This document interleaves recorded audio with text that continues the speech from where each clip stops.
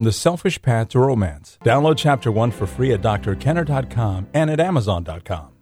Here is a question I received on having a baby. For those of you who have had a baby or are pregnant right now, can you remember back to your first child? If you're just pregnant right now, this will be your first child.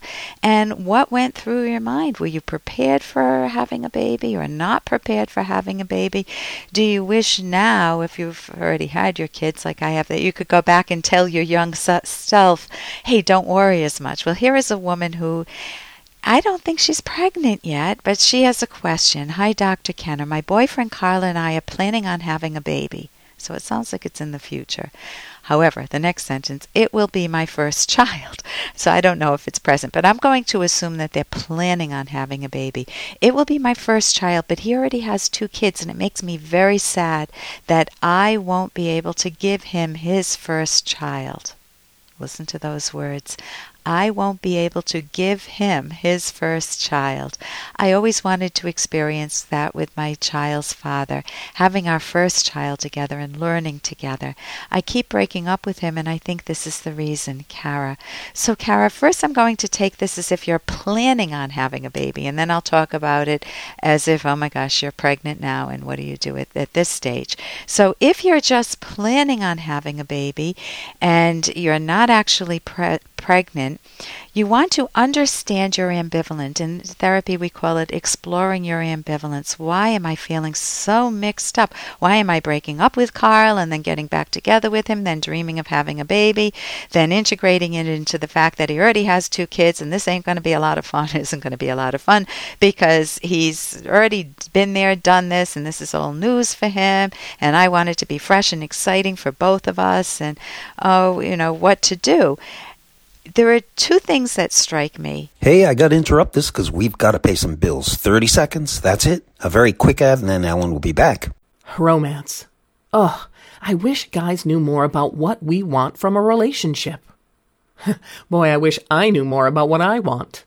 Where's that ad I saw? Here it is. The Selfish Path to Romance. A serious romance guidebook. Download Chapter 1 for free at selfishromance.com and buy it at amazon.com. The Selfish Path to Romance.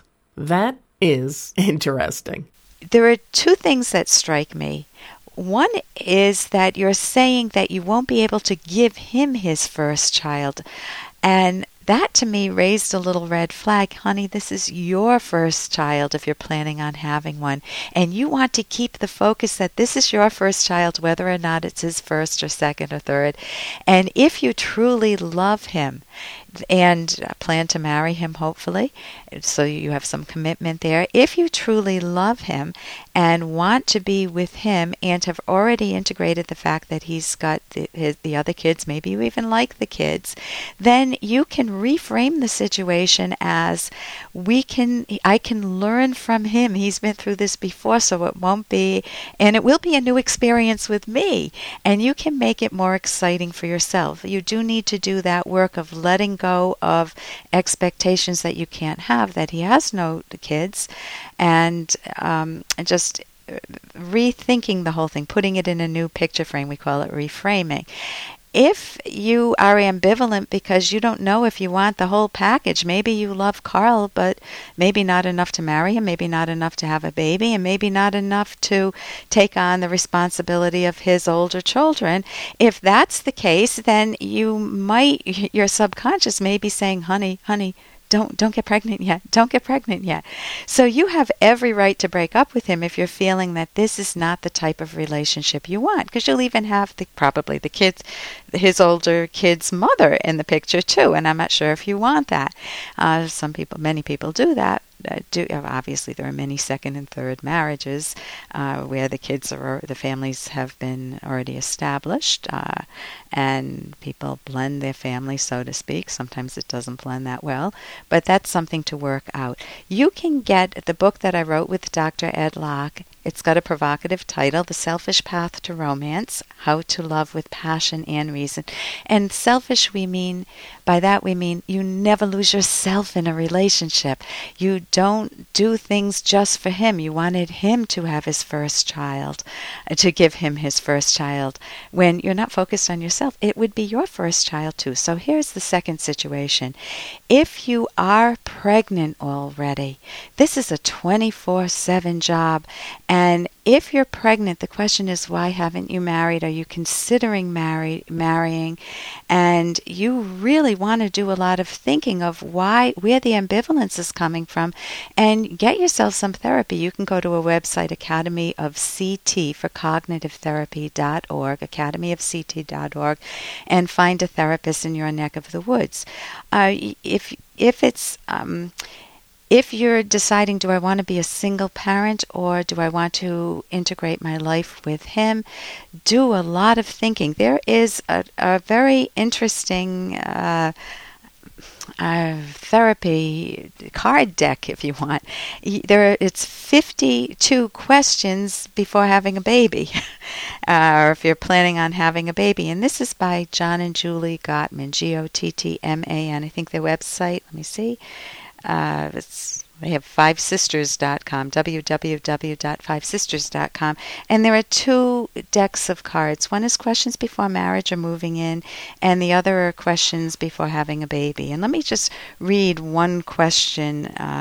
How will having a child change your lifestyle? Smoking, drug use, sleep hours, work hours, spontaneity, free time. And I'll do another question. If you have a partner, how will you nourish your relationship as a couple when there is a child vying for your attention and affection? So these are cards that you take one at a time, and you sit down and you talk about them. You can look at them first by yourself and then talk about them with each other.